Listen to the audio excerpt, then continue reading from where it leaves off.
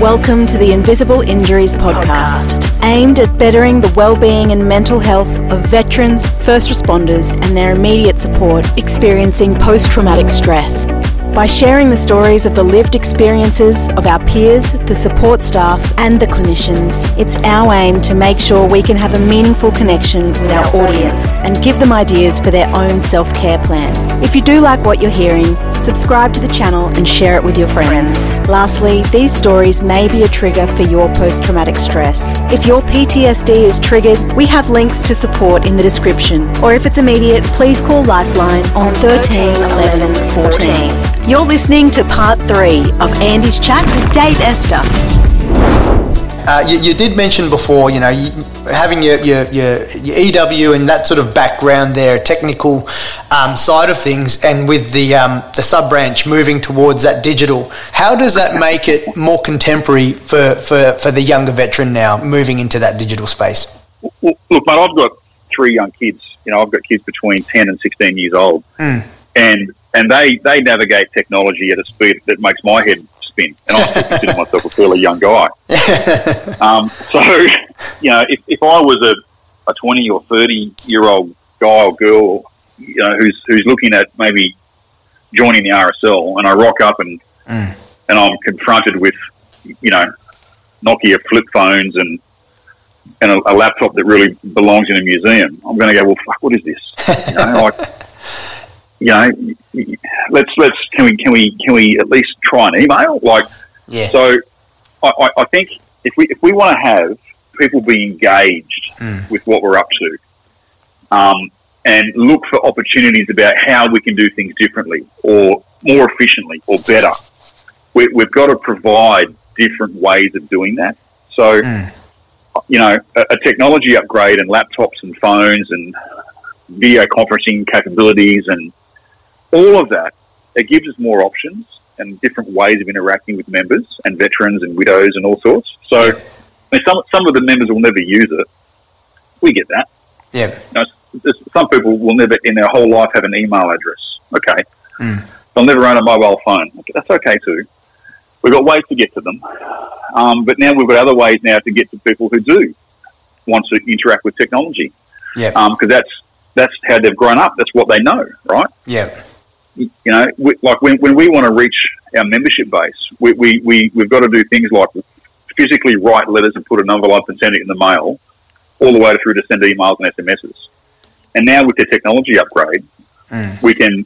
My secretary opens the laptop, opens up the relevant application, types the message in, and everyone gets an SMS, right? And that's just happened in the last few months. We can do that now. And there's other people who we still send letters to. But now there's more options for us to make a difference and get to people. So what you're saying is that those options there allow you to be able to delivery of service depending on what the demographic is. So basically, you're still servicing the older demographic who might not have, they've still got, they like going to the mailbox to receive a letter in the mail. That's not a bill. And to the younger guys and even their kids, like what you were saying, with having 3 kids, to be able to check stuff in and SMSs through, and they're still receiving that same information in regards to the services and care available to them, or updates. Because RSL supporting. Look, the definition of a veteran in RSL world or ESO world is anyone who's done a day in uniform. You don't have to have deployed. It's not about did you just do operational service. That's not in who we provide support to and welfare for. And if you've done a single day in uniform, if you've signed the blank check and said I'm going to do it. You might have crashed out at Kapooka in day 1. It doesn't matter. You're a damn veteran. Yep. Right? And if you need help, we're there. And now that brings me to an interesting point, Dave, while I remember, mate. So you've said that you've defined that veteran, you're a veteran. Now, there's people out there that we've met that go, there's always someone that needs it more than me, so I'm not going to put my hand for help. What are your thoughts in regards to that? And what would you say to those veterans that maybe thinking that not going for a service because someone else is in need? Look, mate, I'm one of those guys. I get it. Thanks for your honesty. Yeah, look, I'm very much in there. Listen, I've got this covered. I'm okay. I don't need help. I'm all right in many areas of my life. And whilst it's noble and there's nothing wrong with it, I would just say that take stock, lift your head up, look around, stop fighting the 5 and 10 metre targets and look out the 300 metre targets, look out in the long distance and look at your life and go, while you could be managing, maybe you're getting by, no problem. If you can get up, pay the rent, pay the mortgage, got a job, bit of money in the bank, you're doing fine, right? That's the baseline. But if you're really out to sort of rip the head off life and just wring it out and make the most of it, then, is there somewhere where I'm maybe not doing as good as I could be doing? And if you don't have the skills to... Because one thing I've had to learn about myself, mate, is I don't have the skills for everything. And it's taken some work for me to get to that point where I can say, I can look in the mirror, I can say, David, you're not good at this thing. Because I'm the guy that can handle everything, right, in my world. Yeah. So it's a point to get to where you can look in the mirror and go, listen, I'm not good at this thing or this part of my life or this aspect or this whatever it is, right? I'm just not good at it. So who's good at it? Who can I maybe leverage off? And that's what we're doing. We're leveraging off each other's willingness to support each other. That's very interesting. That's all you're doing here, man. Yes. You're leveraging off the community's willingness to support one another. And it's an important thing. It's an important thing to be able to do that because, you don't have... I don't think... You raised that really very interesting point there, which is really important, I think, Dave, is that you don't have to be the master of everything. If you don't know something and you leverage off someone being able to help you out, there's no harm in asking, because if you ask, usually more times out of 10 is that people will be willing to help you out on that. You don't need to be the expert. And you also learn something you didn't know, and then you can pay that forward somewhere else. And that's the cool part about it. Like when you get like-minded people with the willingness to support each other come together, there's a cross-pollination of skill sets that now that it's a force multiplier, right? So if I come to you and say, Firms, I need to have a chat. I'm not good at this. I'm struggling, and we have a conversation, and I learn something, and I grow. Then when someone comes to me for the same thing, now I can. You don't have to have the conversation. I can do it. So you've just multiplied your impact out there by sharing with me what you know. Yeah. So this is supporting each other. Well, that sounds like it's very military. You're taking those skill sets learned from the military and using those terms and principles like a force multiplier, paying it forward. It's amazing what you learn, isn't it? And still be able to carry over in those skill sets when you have that mindset to be able to say, well, how can I reframe it from a military setting to now applying it to everyday life. And so that brings me to that point as well, as you mentioned before, that by paying it forward and being able to help people in the community, that sounds like what you're getting out of being in this position as a key stakeholder now within the GAP sub-branch. Would that be fair to say, Dave? Yeah, look, mate, when we reconnected recently and you invited me onto the podcast, I sort of, a little bit of introspective reflection sort of came up for me, and it's like, well, what's it all about? And one of the things I kind of got to is that almost my entire adult life has been in some kind of service, whether in uniform serving, or since discharge, just supporting people with some coaching type stuff, or the volunteer with RSL and Trek to Health. I think human beings, mate, there's a box we need to tick that helps other people. I think if your life becomes all about yourself and there's no community and there's no helping people, well, not helping is not always the right word. Sometimes help is not what a person needs. It's empowering people. Very important. So, yes. Yeah, right. Sometimes help isn't great. If you help someone too much, they don't learn how to do it themselves. Right? You can kill people with kindness. Yeah, right. You can absolutely kill people with kindness. So help's not always the thing to do. Sometimes it's to let a person suffer so they learn, right, within reason. But it's certainly empowering someone to build the resilience or the knowledge or the skills to get themselves up. So, the volunteer work these days is the box that I'm ticking that me as a human being needs to empower people. And I think that if in life you don't tick that box, you can become a really detached person. You become a really miserable, depressed person. And and empowering people and paying it forward and volunteering and working with community and seeing the difference you can make just with a little bit of your time or a few of your words. Yeah, that's juice, man. It's just juice. It lights me up. Absolutely, mate. Thanks for sharing that. And so from that perspective, it lights you up being able to give back to the community. But what are your thoughts there in terms of, you've got 3 kids, they see you doing it. That's great leadership and inspiring to them, I'm assuming. Well, mate, I hope so. All you can do, one of the things I'm learning as a parent is the kids are going to do what kids are going to do. yeah. And it's remarkable how little control you have over your children. Yeah.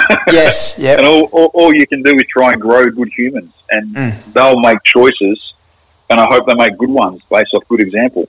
Yeah, and that's the message I was kind of like getting at. Leading by example, seeing the messages. Like, you can't control what they're going to do, but if you're showing a good example, and values. I hope so. The kids, they're all. They come down to the sub-branch sometimes for our members' meetings, and they get doted over by the old girls, and my little girl a little while back won a how many jars in the lolly how many lollies in the jar competition, and she was all the girls thought that was great. She got a big jar of lollies, so we try and involve them when you can. Yeah. And then just make them a part of it, right? But often it's just they see me put on a different shirt, so I've got to pop down to the Trek charity or pop down to the RSL for a couple of hours. Kids will be back. Dinner's in the fridge or whatever it is. So they see me give time to these things, and they see me come back, and it's the other side of the coin there, mate, is you can't forget your home. You don't. Well, for me anyway, I don't want to get to the point where it's all about everyone else and I'm neglecting what's at home. So there's that balance, right? Yeah. So I run several businesses. Yes. I'm a single dad half the time. I've got 3 kids all at school, and I'm chair of a couple of charities. I'm a pretty busy dude. Yeah. And it's easy to lose sight of spending time with the people you've got to spend time with. Yeah. The ones at home, you know what I mean? Yeah. So how do you juggle that? With that, you said you can't forget that. That's obviously then quite an important part of you. You're doing this volunteer charity work. What do you do to juggle all of that, mate?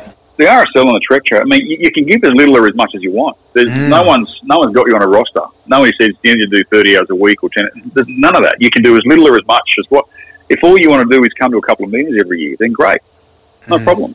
If you want to volunteer on a barbecue or Bunnings, okay, cool, that's awesome, no problems. Or if you want to do some welfare calls and do some check in on people, cool, no problems. You do as little or as much as you want, right? It's all volunteer work. So yeah, that's always in the background. Yeah, and so that's really important, and thanks for sharing that, mate, because obviously, you're a busy dude and you've still got family commitments at home, and for anyone that we're talking about that is thinking either to take up a key position or volunteer in an organisation, be it whether it's a sub-branch or another ESO, the point is that no one's got you on that, by the balls on the roster to do this. You're volunteering your time to provide that sort of sense of community and duty, but not at the expense of you being able to spend time for what's important to you, like what you're saying, and in this case you were saying with your kids. So there's other things like that. Now, you did mention before that you are chair to a couple of other charities, and before we got onto the call, we were talking about the first responder space. Now, tell me more about Trek for Health. Yeah, Trek to Health. So Trek to Health, yes. Yeah. So it's TREK number 2, health, and there's a website. So it's trektohealth.org.au. So it's a new-ish charity. So it's again ACNC registered, DGR status, legit charity. I'm chairman of a board of directors, and we have a CEO that we give instruction to. So, the job of a board is to direct an executive. That's the job of a board. Any board's job is to direct the executive, right? So we I think as a board, we probably have one of the easiest jobs in the world because the CEO we have is just fantastic, and he's really the driving force behind the whole thing. And who we support, it's police, fire, ambulance, like emergency nurses, and veterans. And the thing that we're out to accomplish is to rebuild resilience in people who may have lost that through their service in some capacity. And we were discussing before we hit record, right, that like as a veteran, yours and my deployment experience was not the same, the similarities, right? We do force preparation, we kiss the family goodbye, jump on a plane, and we're gone for 6 months. We're in a different country, away from family, and you're in that zone the entire deployment. You go, you're there to do a job, you're mission focused for the entire time, and then you come home and deal with it, right? The first responders, it's a different life. You know, they're going to start shift at whatever time they start shift, put their game faces on. They're out in the community, serving the community, and they see whatever they see, and they do whatever they do. Then they've got to take off the uniform and go home with their family, and they do that every single day, right? So, like as a copper, if you're going to work every day, you're exposed to certain threats and risks. And whilst it may not be a daily occurrence, it could be weekly or monthly or yearly, certainly, right? And that could go on for years. You could have 20 years of that. Yeah. Whereas the operational deployment cycle of even a really, really busy veteran, you might do 6 deployments. That's a lot for an Army guy. 6, 7 deployments is a heap. Yeah. And these guys, and that could be over 10 years, 15 years. These coppers are doing that every day. Yeah. Right? I think I used the example before, and it's an example this is not made up, but it was an example given to me as I was doing this work with the Trek charity. You know, if you're a firey, for example, you might go to work doing some weights in the station house, and you get a call, and 30 minutes later you've got a shovel and you're scooping up a kid off a road. And then you got to be with that and then go home at the end of the day and be with your family. And that's just a day at work. And that's what first responders deal with. And that, I think, the community at large, they might kind of get it, but I don't think there's an appreciation of the long-term effects that they can have on people. And this is the whole resilience piece that over 2 decades or 10 years or one day, it could be immediate. And I've got mates in the Army who there's been a single incident on one day that put them over the edge. And other guys, it could be a cumulative thing over decades. Yeah. It's different for every person. That one of the studies suggest that one of a great way to bring a person back is through rebuilding resilience. And resilience gives us so much. And the way we do that is that we do it through trekking. We get on the trails, and it's a shared experience of suffering. As we do. Yes. Yeah. Like, you know, and we work up. We start with 7 or 8 kilometre treks, and we culminate with these quite long, 40 kilometre treks and multi-day treks, and you go through it's a scientifically developed program with checks and balances and check-in points and survey points, and we're partnered with the Australian Catholic University. We've got sports scientists and PhD students working with us. Like, it's really, the way it's put together is really impressive. But at the coalface, what it is people on a track in their trek shoes, exercising, doing exercises and activities while trekking through the bush. Yeah. And it's that shared experience and that camaraderie and that joint suffering where you can just sort of talk about what you've been through. Your health and fitness picks up. You get diet plans. You're doing all this exercise. So weight starts to fall off. Resilience builds up. Mental attitude shifts. Your health is overall in a better way. So all of this kind of stuff starts to take shape with this program. And it's one of the reasons I said yes to the chairman's job is because it wasn't just another veterans charity.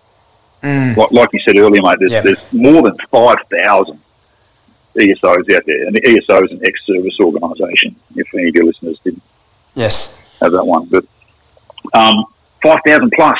You could try a rocket, hit 6 of them in Australia. Yeah, there's massive. But there's not a lot.